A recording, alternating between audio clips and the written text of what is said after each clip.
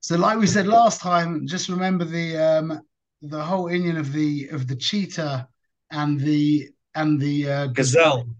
Yeah, all it takes is one other gazelle just to run past him, and he just goes like that. One flick with his eyes, and he loses his lunch. So we should I turn off put my phone devices. on Do Not Disturb. Let's be here. Mama's be here for like less than an hour, but let's Yeah. be here.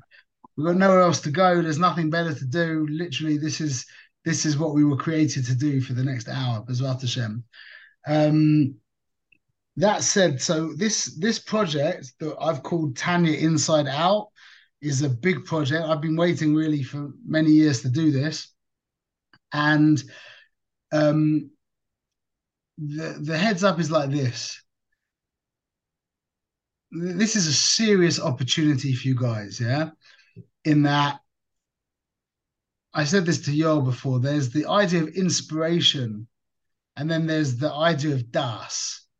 Okay, inspiration is compared to a vegetable, which you plant. You plant the cucumber, pops out the ground, you eat it, and now you have to plant another cucumber. You have to plant another seed, and the same thing again. That's inspiration, meaning it just keeps as quickly as it comes, it goes. It's not very choshev. Das, on the other hand, shalom aleichem. Das, on the other hand, when you know something, meaning it becomes you, yeah, that's like a tree. And that's going to be putting out fruits for the rest of your life. But it's much easier to be inspired than to know something. Much easier. To get inspired is easy. If you've got the right guy, yeah, you'll get inspired. But getting to know something, only you can do that. Stand by the right man and everyone will get inspired. But only you are able to get something to the level of knowledge, to get something to the place where you have das, where it becomes like a fiber, like part of the weave of your part of the thread of your soul. Okay, only you've got that opportunity. How do we do that? By getting these ideas so clear that you could get woken up in the middle of the night and you'd be able to just speak it out. That you could see it in another book from a goy, in with language that's opposite of the language that you've been learning it, and say, oh, this is the Indian. Wow. And seeing from this angle, that's it's a very deep Indian, yeah. So you right now you've got this opportunity. I don't know if in the next 50 minutes, whatever, that you're gonna hear so much information as you've heard before. And there's going to be so many big things, and there's no way that you can take it back with you. No way. Yeah. You might, if you might catch a few crumbs to walk away with. Yeah. You might enjoy it, but you've got the opportunity now that I spent a lot of time in making a lot of notes, and it's going to be online. And there's going to be, I think on Thursday, we're doing it. Yo, yeah. Thursday, we're going to do The the Perk in inside. isn't Wednesday the Yeah. class? Wednesday, that's a Wednesday? Yeah, I Wednesday. think you said Wednesday. Yeah, Wednesday. okay. Yeah, That's a shorter class. That's the yeah, it's inside gonna be class. quick. Yeah, that's gonna be like maybe 20 minutes maybe. But Okay. basically, if you make this yeah, you can do what you want. I'm just giving you a heads up from the beginning that if you make this a project of yours, yeah, you can jump, you can accomplish what's taken me, 2 decades in a much shorter amount of time. So I just wanted to give you a heads up there. Um, is there anything else? Is there a heads up? The midget standing on a giant's shoulders. It's easy for us to see now. Thank The you. what? We're the midgets standing on the giant's shoulders. Thank you for growing tall. Okay, so let's begin. So the Tanya breaks down, it's 53 chapters, and it's broken down. It's structured in a very like what's the word? Very seichel way. It makes a lot of sense the way it's structured, to say the least. So I'm not going to go through the entire structure now, whatever, but the in these sheets that I've made, the top of it just gives you the first, like the structural overview. So I've grouped the first three classes, create one chelek, and we're basically discussing what is a Jew. Okay, the first chapter is going to discuss what we're going to do now is the human element of the Jew. Then the second chapter discusses the Jewish element of the Jew. And then the third chapter starts breaking down the mechanics of how the mechanics of the soul. Okay.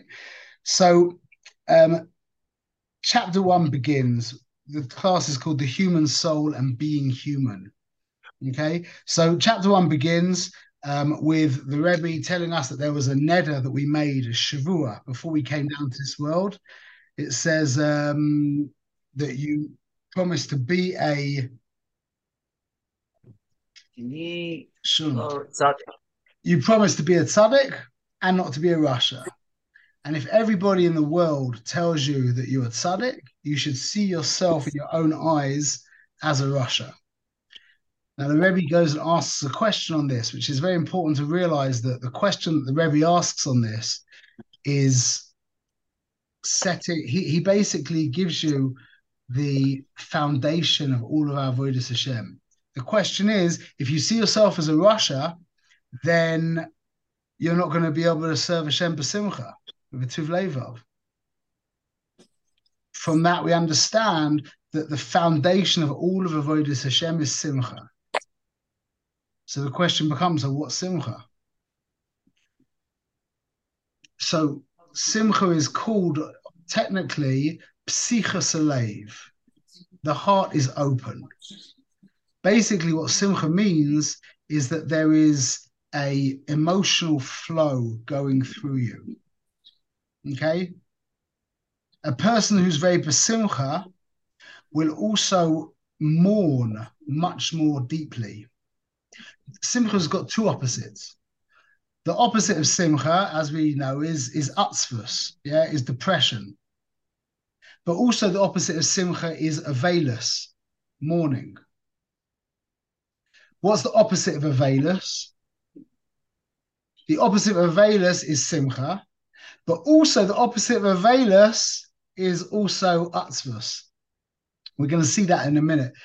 The point is, simcha means that the heart is open and there's a free flow of the emotions, and that is the prerequisite for all of our avodas Hashem.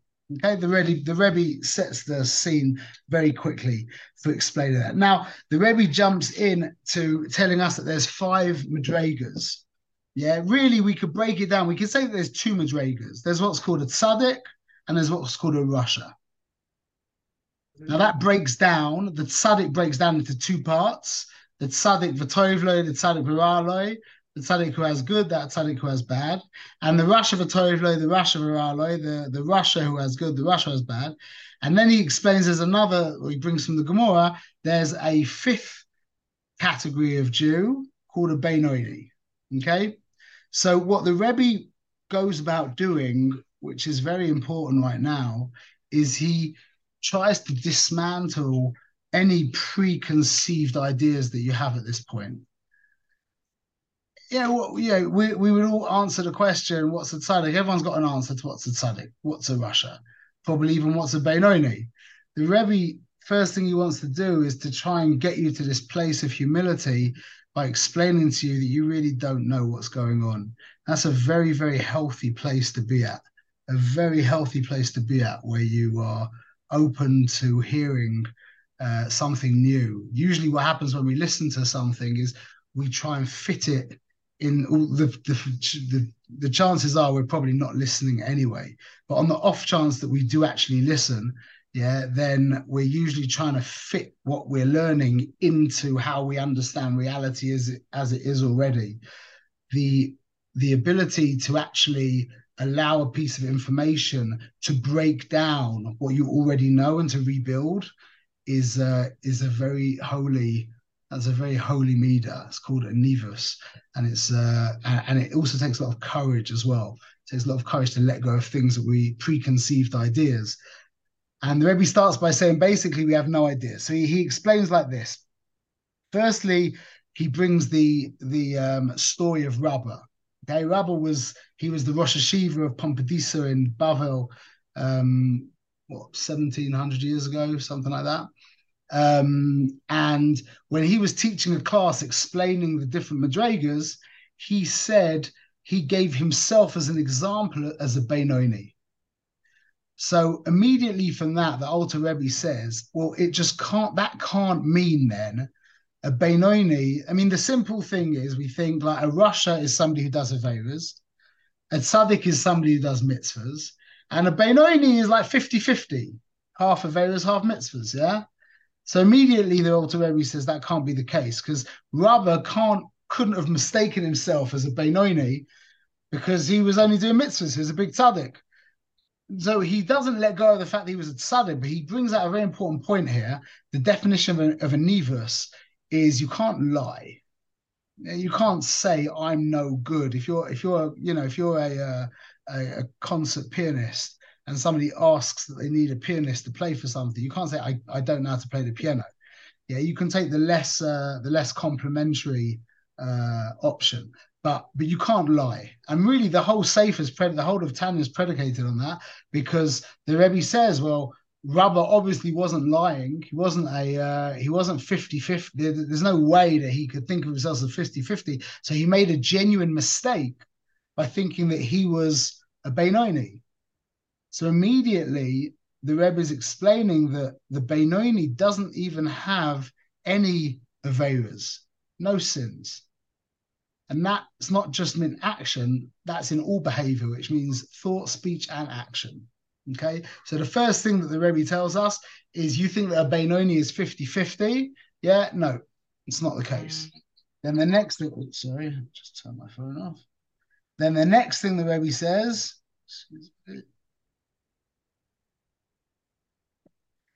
the next thing then is he brings a pasuk from Eov, where Eov turns around to Hashem and he says, "Bras tzadikim, bras rishayim." He turns around to Hashem and said, "You created tzadikim and you created rishayim." Now that's problematic because isn't it you who decides whether you're going to be a tzaddik or a rasha? So now the Rebbe is bringing in this. There's this kind of like there's this element of determinism. There's something being set by Hashem. The concept of tzaddik and rasha is not so clear cut right now because Hashem's got something to do with it. But we thought that a soul's a soul, and you choose to do averas, you choose to do mitzvahs, and then you become a tzaddik, you become a rasha. But there's something more godly about it, something more in Hashem's hands. That's the second point. And then the third point, which is really a very deep point, is like, what's like a middle act? What is a Benoni? If the guy's doing a mitzvah, yeah, he's a tzaddik. If the guy's doing an avera, he's a rasha. When is it that you're a Benoni? And then he brings the fact that even if you have like a rabbanon mitzvah of doing of giving tochacha, of rebuking someone, and you don't do it, then the guy's called a rasha. And if you're not learning Torah when you've got free time, if a person's not learning Torah when he's got free time, that's also considered a rasha. So the Rebbe is like, well, is there such a thing as a morally ambivalent act? Is there such a thing as like an act that's parav? Do you do anything that's parav? Like think of it in context with your wives. You're always either building the relationship or the opposite. Chas v'shalom. There is no power of acts in a marriage. Nothing just disappears. It makes things make bigger impacts, things makes lesser impact. But it's always, you can always point to that action and say, I just caused my relationship with my wife to expand, to become deeper and more beautiful. Or I just did the opposite. I wasn't courteous. I just said to her, "What's the time?" as opposed to, "Do you have the time, please?" or something like that. Either way, the question is there such a thing as an act that's like in the middle? And the Rebbe says, no, there isn't. There isn't. So we have these three things that break down. Number one, a Benoni can't be someone with 50% Averas, 50% mitzvahs, because Rabbah said that he was a Benoni, and that can't be 50% Averas, 50% mitzvahs. Number two, Hashem has something to do with this Russia tzaddik thing. So that's also making us a little more confused. And then number three, is there such a thing, bichlal, as a morally ambivalent act? Yeah. So the Rebbe basically pushes us into this kind of deeper appreciation of these terms. And what we're going to get to, B'ezrat Hashem, is to understand that these terms are descriptions of the different possible internal Jewish experiences. These are not people. It's really important to know that. When we're talking about the Tzaddik, the Benoni in Russia, and the Tanya, we're not talking about people. We're talking about inner experiences that are available to every Jew. You can have the experience of a tzaddik gamor, you can have the spirit of a tzaddik v'tovloi, the experience of a tzaddik v'raloi, the experience of a Benoni, the experience of a rasha v'tovloi, etc. They're all available to, and we can cycle through them on a daily, sometimes hourly basis. It's much. So was he feeling at that moment that he was a Benoni? That's a good question, but well, it could be, but we'll get to that later. That he explains that in the 13th chapter, but yeah, there's whatever, yeah, okay. So what we're going to basically be doing is it now for the next how many chapters? For the next like 17, even 26 chapters, you could say, we're going to be trying to get to grips with exactly what is this? Where is it in you? How do you feel it? What does it mean to be a Benoni? What's that inner experience about? That you never do an Avera? Yeah, Benoni never does an Avera. But where you have a split internally, there's this dichotomy, this selfish drive, where you really believe that you're something and you have your own independent agenda. And at the same time, you're utterly aware of the Rabbeinu Shalom. And then there's this pool there, but you never do an Avera because his presence is so real to you. When does that happen? And it does. And there's other times when you don't even have a desire to do something wrong. It's like if somebody was to come and hand you if you have a very elevated davening and then somebody, just puts a big pizza pie in front of your face, you'll be like, please leave me alone. Just at least give me 5 minutes to just come down a minute, So that's what we're going to do. So now we're going to move gears. The Rebbe introduces the Nefesh Bahamis. Yeah, a Jew. Go on, throw out without getting into a whole thing. Definition of a Jew. What's the definition of a Jew?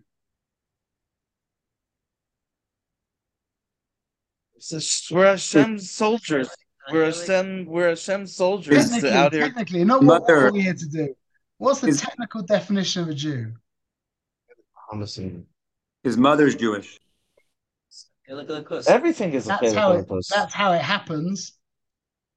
You know what the definition of a Jew is? Definition of a Jew is a human being with a neshama. A neshama's Jewish? No, neshamas are neshamas. A Jew can only be in this world. Once the body dies, the neshama goes up. Neshamas the neshamas. So the Jew is a human being with a neshama. So Guy has no neshama. The Goy does not have a neshama. He does not have a nefesh elokis. He does not have a godly soul. He has a human soul. He's a human being. He's human. That's a tremendous level. He's a human being. But we are human, and we have a neshama. So we need to work out what this human part of this is. This is what the Rebbe is going to get into now. What's this human part of us? What does it mean to be human? So the soul that he introduces us to is what we call the Nefesh Bahamis. The truth is, in this chapter, he doesn't actually call it the Nefesh Bahamis. He doesn't even really call it anything. He just calls it Nefesh. It's the way we translate Nefesh is soul. Yeah, that's not really particularly helpful. To look at it as an energy or a drive is probably more helpful than calling it a soul, but it's complex. It's a complex being, and it's able to experience pleasure. It has ratzon, will. It has an intellect. It has emotions, and it has behavior. It behaves. It thinks, speaks, and does. Okay, it's an entire personality. It's a being. What I think personality is a good word to use for it. It's an entire personality. Okay, now it lives in the blood, this human soul that animates us. It actually allows us to move and etc. But more than that, it's what drives us. It's not just the actual physical ability to move, but it's the kind of conceptual ability to move, the rotson to move as well. Okay, it lives in the blood, just like if you crack open a battery, yeah, there's like all that like juice that you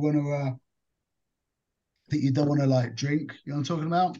Yeah. So just like the energy, it's a really good marshal that. Just like the electricity is contained within the battery acid. Yeah. So to speak, the Havdil, so too the energy of this soul is actually contained within the blood. So to call it spiritual is not incorrect, but to call it physical is also not incorrect. They call it the most refined. They call it the gus shabadak and the duck shabagus, the most refined of the spiritual and the most spiritual of the refined. It's it's basically spiritual, but it isn't. It's basically physical, but it isn't. It's the go between physicality and spirituality. But the most important thing to remember is that it is created. It's mortal, which means it will eventually die and not be. And that is what causes it to do everything that it does is predicated on this, call it fear of death. Everything that we do as human beings is predicated on a fear of death, on a deeper level, a fear of not being. That's causing everything. Our desire for pleasure, which is what it really translates as on the most profound, on the most fundamental level, our desire for pleasure is really a desire for life. Because Descartes said it. The truth is, I don't think he actually said it like this. He said it in French. I'm not sure the translation. I think, therefore I am. Yeah, you've heard that before? Cogito ergo sum. Ergo. What's that? I think, therefore I am. He said it in French, though, no? If that's French, it means cogito ergo sum means I think, therefore I am. Okay. So the way I understand it is it would be much more accurate to say I experience pleasure, therefore I am. While we are experiencing pleasure, you know absolutely that you exist. Now, that is what this Nefesh Bahamis is constantly looking for. It's the survival instinct in us that just wants to survive. But once survival is taken care of, like we spoke about the other time, is its desire is to solidify its existence, to be more, okay, to stick out, to be special, to acquire, to be more defined, more solid. Okay. So that's what's forcing, that's what's driving our human side is to be more. Why? Because we're scared of dying. That's to put it in a nutshell. Okay. This existential profound fear of not being is causing our desire to survive. And once our basic survival is taken care of, that translates as a need for more, bigger, better, enhancement, embellishment, etc., to buy things, to solidify ourselves, etc. Now, this soul comes from klipa, which is basically what we spoke about a couple of weeks ago. But the klipa, as we said, is the um, mechanism that the Rebbeinu Shalom uses to give us free will, to create the illusion, and it is an illusion, that there is something else other than him. What's the only other thing that we think there is other than him? Ourselves. Us. That's it. That's it. So this soul takes itself very, very seriously. He really believes in it. He really believes in himself. He really does. Now we're gonna not use the word ego. Okay, just from now on, you should know this is like a thing. I don't like the word ego. We'll use the word yesh habahami. Okay, but if you want to translate in your head, you can translate that as the ego. But yesh habahami is this sense of selfhood, this sense of independence that I have, which is the cause of all avera. Because if I didn't think that I was an independent being Issues. and I was just an extension of God, then how could I do something against his will? Couldn't be. So this soul is from Klipa, which means in short that it has its own separate sense of identity. It has its own identity in itself, and it believes that it believes it's an independent being. Okay. And what it's doing to solidify its beingness, if that's everything that it is, there's four things that it's basically looking to do to solidify itself. Okay, the first one, we're not going to get into this, but we could talk about this for hours, is identification. It likes to identify with stuff. Because when we identify with something, that's basically the merging. We'll talk about this in detail. This is a very big point. But the idea of when you identify with X is it means your sense of self merges with whatever that X is. It could be anything from a religion to a football club to your car to a backache to an abusive childhood. It literally could be anything, and that identification gives the nefesh Bahamis a stronger sense of self. Okay, so it's constantly looking to identify, to dominate. Obviously, that gives you a stronger sense of self, to dominate over others. To recognition, which drives all of social media, yeah, and comparison, and that's again domination. But recognition, how many likes did I get? How many clicks and views, etc. did I get? Absolute shtuyot. Yeah, that's exactly, again, the Nefesh Bahamis. I mean, you see it in every, I mean, especially in LA, you'll see it. I mean, you see it everywhere, basically. In LA, I think it's in maybe actually it's regressing now in LA. It's like it's just gone on hyper. They're like 50 years ahead of everyone. Anyway, there's eventually it will destroy itself. It will actually undo itself. So I'd imagine LA will become the first place, the first enlightened city, because that's basically how it goes. Anyway, and then number 4, which we mentioned before, is pleasure. The more pleasure that it can experience, the more it feels that it exists. And that's driving all of our pleasures, that feeling of existing. Now, the Rebbe explains that the things of this world are made out of 4 elements: fire, air, water, and earth. He says it in a different order: fire, water, air, and earth. And he explains that from these 4 elements, the negative character traits of this nefesh manifest. So again, this we could talk about for mamish hours. From fire comes arrogance and anger. Now, obviously, we know that not everything in this world is made of fire, water, earth, and air. But there's two ways of understanding it. There's the four states, which is solid, liquid, gas, and then there's plasma, which is like an ionized gas, which is basically fire. So, but then there's also a more kind of mystical way of looking at these four elements. Fire, there are four different kinds of movement. Fire goes up, water goes down, air is opinionless, it just goes in any which direction, and earth resists movement. So that's my favorite way of understanding how this works. That's a much more mystical way of seeing it.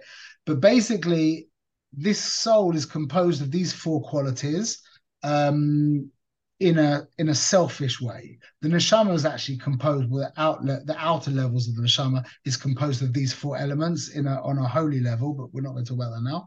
So from these four elements come these different, they're really pleasures to be honest, calls them midas. So from fire comes arrogance and anger. From water comes all the pleasures of this world, which would be food and relations, etc. From air comes talking shtuyot, divine batalim, late sonus, like joking around, boasting, lightheadedness, just nothingness. And from earth comes depression, or he says comes laziness and depression. Okay, so like I said, we could talk about all of this for a long time, but just to try and put it in a nutshell, they're all pleasures. See, there's even a pleasure in depression. We think there's a pleasure in anger. Obviously, there's the obvious pleasures with sex and food and stuff, but all of these things are actually pleasures. They're not emotions. Just to put it in perspective, what does it mean, atzvus? What is depression? Anyone wants to throw out a definition of depression? I'll throw it out, but just because I've learned a little bit of depression is a state where somebody's totally, totally self-absorbed in their own and worried about and not worried. I mean, it's just a total self-absorption of self and Depressing the reality. yeah, which makes your world more real. yeah, And that's yeah. Feeling it and that's a depressing. pleasure. Now, even But if you the think bad that pleasure everything's in is your feeling, control also. which gives more credence to your life, which is total Starts to sugar. push you a little bit. You can turn it into honest. So listen, I mean the thing is that all of these things are an indulgence in self. Everything, if it's not Torah and mitzvahs, it's an indulgence in self. It says in the Parsha this week, actually, in the Or Chaim Kodesh, he said by Bihar, why is it that the Torah what's the connection between Shemitah and the Torah? And he said because Shemitah was a mitzvah for the land. The land was a gift that Hashem gave us. And the Or Chaim quotes the Rambam and says that you're not allowed to give a gift to a over devoted Zara. So Hashem had to give us the Torah so that he could give us the gift of the land.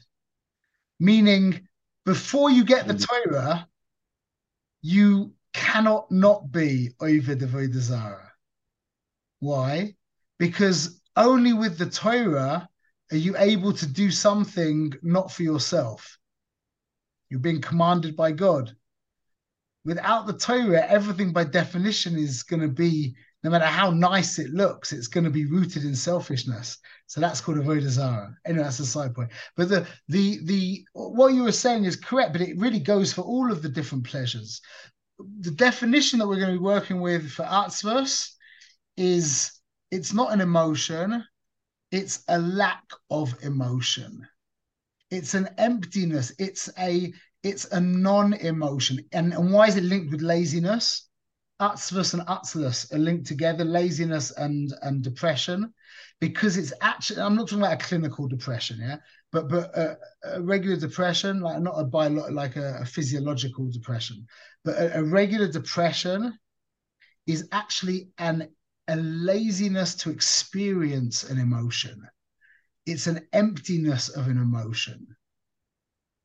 The guy's dead. What is a physiological depression? What category would that fall under? Well, that would be like having having like a fever or something. It's not. It's that's like a chemical in the body that does something to the brain. I'm not sure how that works, but I mean the truth is anyway that we produce the chemicals that do this stuff, but sometimes they just get produced, or it could be to do with what you eat. A massive part of your emotional world, like a huge part of your emotional world, is dependent on the food you eat. Like it's a joke, like people battling with all these like crazy character flaws, and if they just like worked out the right foods It's to crazy. eat and the wrong foods to avoid, it would like fix stuff in that a second. It's a joke. Then How do you figure that out? what? How do you figure that out? You have to On read the right books. Anyway, that's not the class now, but there's definitely the right books to read. There's a book called Limitless that you can read, a good book by a guy called Jim Quick, Limitless. Anyway, so depression is actually a pleasure, which is a kind of laziness to experience any kind of emotion. So a guy who's depressed, not only is he not able to celebrate, listen to this, he's not able to mourn. He's depressed. He can't even mourn. Mourning, the heart is alive, just it hurts. It's from the left side. Simcha, the heart's alive. It feels good. It's from the right side. But either case, the heart's alive. Depression, the heart's dead. There can't be avodas Hashem with depression. There can't be. The Rebbe is going to give us a lot of answers later on how to get out of that. Okay, moving forward, we have to just quickly now for this final part of the shir, which I think you guys are really going to appreciate, where we're going to understand the difference between a non-Jew and a Jew and a non-Jew. We have to define two terms, and the terms are good and evil. Definitions, without blabbering on for ages. Anybody has a definition of Tov and Ra? Good is positive influence on the world. Any action that is taken that creates a positive spark into the world. And evil is something that takes away from the world. Right. Something that HaKadosh Baruch Hu gave us a Torah. We know what's good from bad, and it's not just a Torah for laws. It's a way of life. You want to be successful in life, do Tov. You want to be unsuccessful, do Ra. Excellent. And what's the shoresh of that? What's the root of what you just said? Where does that come Humility. from? Humility towards Hashem would be toiv, and then self-arrogance, like I feel pleasure, therefore I am, would be evil. Who's speaking? Everything. I don't see you speaking. That's really. Oh, hi. It's what Yitzi said. What? Yitzi said last week that you have to basically say to Hashem, is it me or is it you? That's the same concept. That's it. Tov and Ra, we are going to translate as selfish and selfless. Now I could give a whole big show on this. The truth is I've linked in the we'll send out these papers that I've made, and what I've done is I've linked essays that I've written in the past that will really help you get the, like, I'm not going to go into it now, it's a whole show in itself, but take it for granted right now that Tov means selfless and Ra means selfish. Okay, and you'll see that you'll read, if you have the time, you'll look at this essay that I've written and I'll explain it much more clearly. But that's the definition we're going to be working with right now. Okay, Tov means selfless, the ability to recognize the reality of another, that you are you're a manda amma. You're not a detail in my reality. You're a real thing. You're a real being. You're real. That's Tov. Ra is I'm real. You fit into if you fit in nicely into my reality, then I'll welcome you in. But if not, then I'll push you away or I'll destroy you. I'm not, that's Ra. Now let's discuss, because what we mentioned before is that the Jewish animal soul comes from the klipa. Yeah. The klipa covers up Hashem, which gives us free will. Yeah. But there's different levels of cover up. So, for example, you've got a transparent window. Yeah, that doesn't cover up anything. That's called kadosh. When you look at an object like a Sefer Torah and you immediately think of the Ribono Shel Olam, yeah, that's called kadosh. But now when it comes to concealment, we've got what's called translucent and opaque. Translucent is like frosted glass, like milky glass, you know what I'm talking about? Like in the bathroom. Yeah. And opaque is like a brick wall, like a fence, like a wooden fence. No light passes through. So there's what's called klipas noiga and the gimel klipas tameus. Yeah, we'll just call it klipas tameus. The fact that it's called the three impure klipas, the Tanya never discusses that at all, why it's three. The klipas noiga, it's a klipa, but it's a translucent klipa. Means it covers over, but it allows some recognition of what it's covering.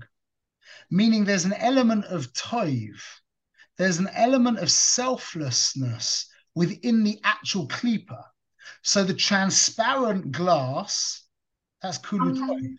When you look out of a clean window, at the vista, whatever you're looking over, yeah. How aware of the glass are you?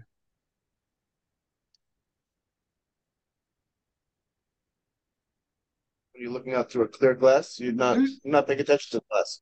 Exactly. Sometimes a bird will straight into the glass. What? Glass is irrelevant. It's like a bird that flies into the glass. That's what he said. The glass is toiv, mamash toiv, the tachlis of toiv, selfless, doesn't draw any attention to itself whatsoever. But now look at the frosted glass in your bathroom, yeah? Yeah. How much self is there? It keeps a lot in, and it keeps a lot. The glass like conceptually says, look at me, but you should know there's stuff going on behind me as well. But I'm also a man da'ama. He's not selfless. The brick wall says all there is me. That's it. That's opaque. That's completely impure. Now the Jewish nefesh Bahamis comes from the klipa that we call noiga, which means it has an element of selflessness mixed in with it, which means the Jew is able naturally to appreciate the reality of another. That is innate and natural to, don't get me wrong, a Jew can train himself to let go of that. But that's why we see Jews generally are Rahmanim, Goim Lechasadim, and Baishanim. Yeah, they do chesed, they have Rahmanas, and they are embarrassed. Those are three traits of somebody who appreciates the reality of another. I do chesed because I appreciate that you're a man da'ama. I have mercy because I appreciate you're a man da'ama. I'm embarrassed because I appreciate that you're a man da'ama. Yeah? So the Jewish nefesh Bahamis, the human part of the Jew comes from that level, which means innately he has the ability to appreciate the reality of another. The nefesh Bahamis of non-Jews. And by the way, this isn't a blanket thing. My Rebbe said that in just generation, there's lots of non-Jews who have a nefesh Bahamis that is similar to the Jewish nefesh Bahamis, which also has mixed in. But the way the Tanya explains it, and this is in the first chapter because he really wants this to be very clear, is the nefesh Bahamis of the non-Jew comes from the complete klipa, which doesn't have any selfless, any good mixed in with it. It's completely opaque. What does that mean, lemaisa? It means that the non-Jewish nefesh bahamis has no innate natural ability to appreciate the reality of another. But notice the words is very important. No innate natural ability to appreciate the reality of another. But it can, and it is chayiv to train itself to appreciate the reality of another. And here we see this is the difference between the work of a Jew and a non-Jew in this world. This is so important and so unknown and so profound. The Jew, the non-Jew, his human soul naturally is unable to appreciate the reality of another human being, of another being bichlal. But using his intellect, he can come to appreciate that the right thing, the good thing, is to be selfless. Why? That's what they call the golden rule. What's the golden rule? Don't do to another as you don't want done to yourself. That's what Hillel said. Remember, Hillel said that to the goy who was trying to convert, yeah? He asked Hillel, give me the whole Torah standing on one leg. And what did Hillel say? He said, Da'alayich sani l'chavercha lo yisaved. On you, this is so profound. Da'alayich. The first words is you. What's hateful to yourself, don't do to another person. To which a non-Jew will say, that makes a lot of sense. That makes a lot of sense. What came first? You. Why didn't Hillel say, love your neighbor as yourself? Because he would say, why? What's that about? So Hillel phrased it, reference yourself, that's your reality, that's who you are. And now from that, use your mind to extrapolate that this other person also exists. That's the purpose of the non-Jew. That's his inner work. The inner work of the non-Jew is to train himself to achieve a genuine level of selflessness. But it's not natural to him. So using his God-given intellect, he can extrapolate from his reality to say, well, if I'm real, then l'chayra, you're also real. And I will act accordingly. That's the avoid of the non-Jew. So what's the avoid of the Jew? That can't be the avoid of the Jew. Why can't that be the avoid of the Jew? It's innate with us. Exactly. That's who we are. So what's the avoid of the Jew? That's a given that we can appreciate the other. The avoid of the Jew is to appreciate Hashem. How do you know that you appreciate another? What's the litmus test?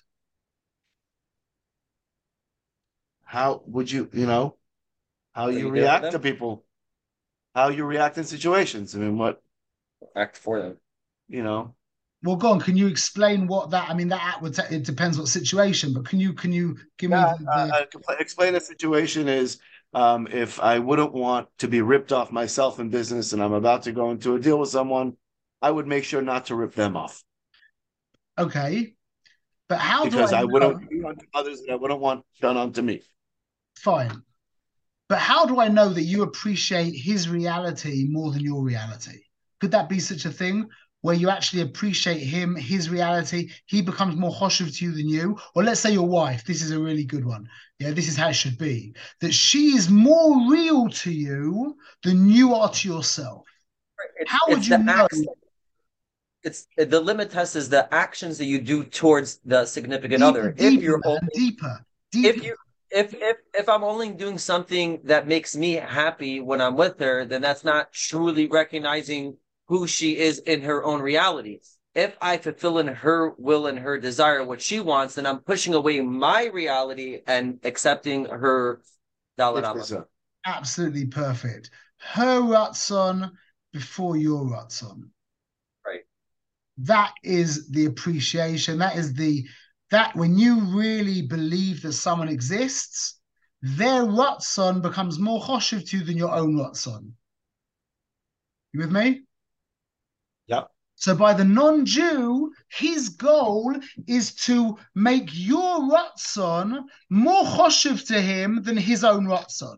That's a lifetime of work. That's a reason to come to this world. But by the Jew, that isn't the case because that's how we were formed. So our avoider, and this isn't natural to our nefesh Bahamis, is to train our nefesh Bahamis to put his Ratzon Yisburach before our Ratzon. That's not innate to our nefesh Bahamis. That's the difference Questions? between the work of a non-Jew in this world and a Jew in this world. We both have work to do, and they're different kinds of work. Okay, so obviously I don't understand enough yet. That's why I'm asking. But it would seem that what you just described to me, experiential, I experienced the opposite. What you described that the Goyish soul is struggling with in life, I find I myself struggle with that in life. It doesn't come so innate to me. This obvious stroll. It's great. It's gabaldig, but that's something that it's an avoid that I work on myself. That's Aleph. B B's this whole avoda with the Goy sounds. Let's just use a little bit Siddish terms. It sounds like their whole avoid is machshava ala leiv. Like they have a leiv, they have a heart, they have desire, they have a will. Now they have to use their machshava to harness the way they feel to create a space for another. That seems exactly what we're doing. It doesn't seem so far off. I'm not seeing such a big differences here. So to answer the first question is there's what's called a tevasheni, a second nature. And in living in the societies that we live in and being exposed to the influences that we're exposed to that are telling you it's all about you, yeah, that becomes difficult. Go back to your Babas and your Zaydas and your Alta Babas and Alta Zaydas, and you'll see it wasn't like that by them. Okay. Right. Okay, so we took on an extra skin layer that we need to break away. And it will come away very quickly as well. Right. Okay. But that it will. And now, it is possible to peel away. But the difference between the avodah of the Jew and the non-Jew is infinitely different. The non-Jew is training his nefesh Bahamis to appreciate the reality of another human being. Now, if I can't appreciate you, that you're a man da'ama, that you're a Metzias, how am I going to appreciate that how can I appreciate God? I can't see him or touch him or hear him or smell him or anything. So if I don't believe in you, it's like, how will it's a kal v'chomer? If I can't believe in you, then how can I believe in him? And a lot of people that's the case. But when somebody doesn't believe in another human being, that's why Bein Adam L'Chaveiro comes before Bein Adam L'Makom. It's just that's how it goes. If you can't appreciate that the other guy is a Metzias, is real, how are you going to believe that Hashem's real? That doesn't make any sense at all. So the non-Jews avodah is to appreciate that you're real, that the human beings are real, and that will lead to a world of peace and of goodness and of just a geschmacka world. That's why they're called the Umos Oilam. They're here to fix the world. But we're an Am Kadosh. Our avodah is not putting the other person ahead of us because that's what we do that already. Or we should be doing that already. The truth is, in this door, like you said, we've got to work on that quite hard as well. But our avodah is to bring ourselves to a perception of the Rabbeinu Shloim, where the Rabbeinu Shloim becomes more real to us than we are to ourselves. You with me? Yeah, Jacques, one last question I have, just to understand a little bit better. You said that the definition of Nefesh Bahamas or the Nefesh is that first of all, the word you used was it's created, and because it's created, it's a ticking death time, and because we're coming closer to our death, we're trying to validate as much as life as we can in every single movement of life. Does that not exist for the Nefesh Elokis, which we didn't even talk about today, but isn't that also a curation? Not essentially. It's not, it's of creator, not of creation. It has elements of creation, a lot of elements of creation, but its essence is of creator, not of creation. And therefore, its desire is the exact opposite. Its desire is actually to merge and disappear into God. Whereas the desire of the Nefesh Right, of beautiful. Bahamis is the exact It's opposite, to to be opposite. as solid and as defined and delineated as possible. Beautiful. Thank you. No more Okay, questions, Your Honor. that's chapter one. Wow. Wow. I'll tell you, Skaya. Heather, if you, like we said, I'm going to go with you. We're going to learn through it inside, and it'll probably take like maybe 25 minutes, I think. We'll do that. He'll tell you when we're doing that.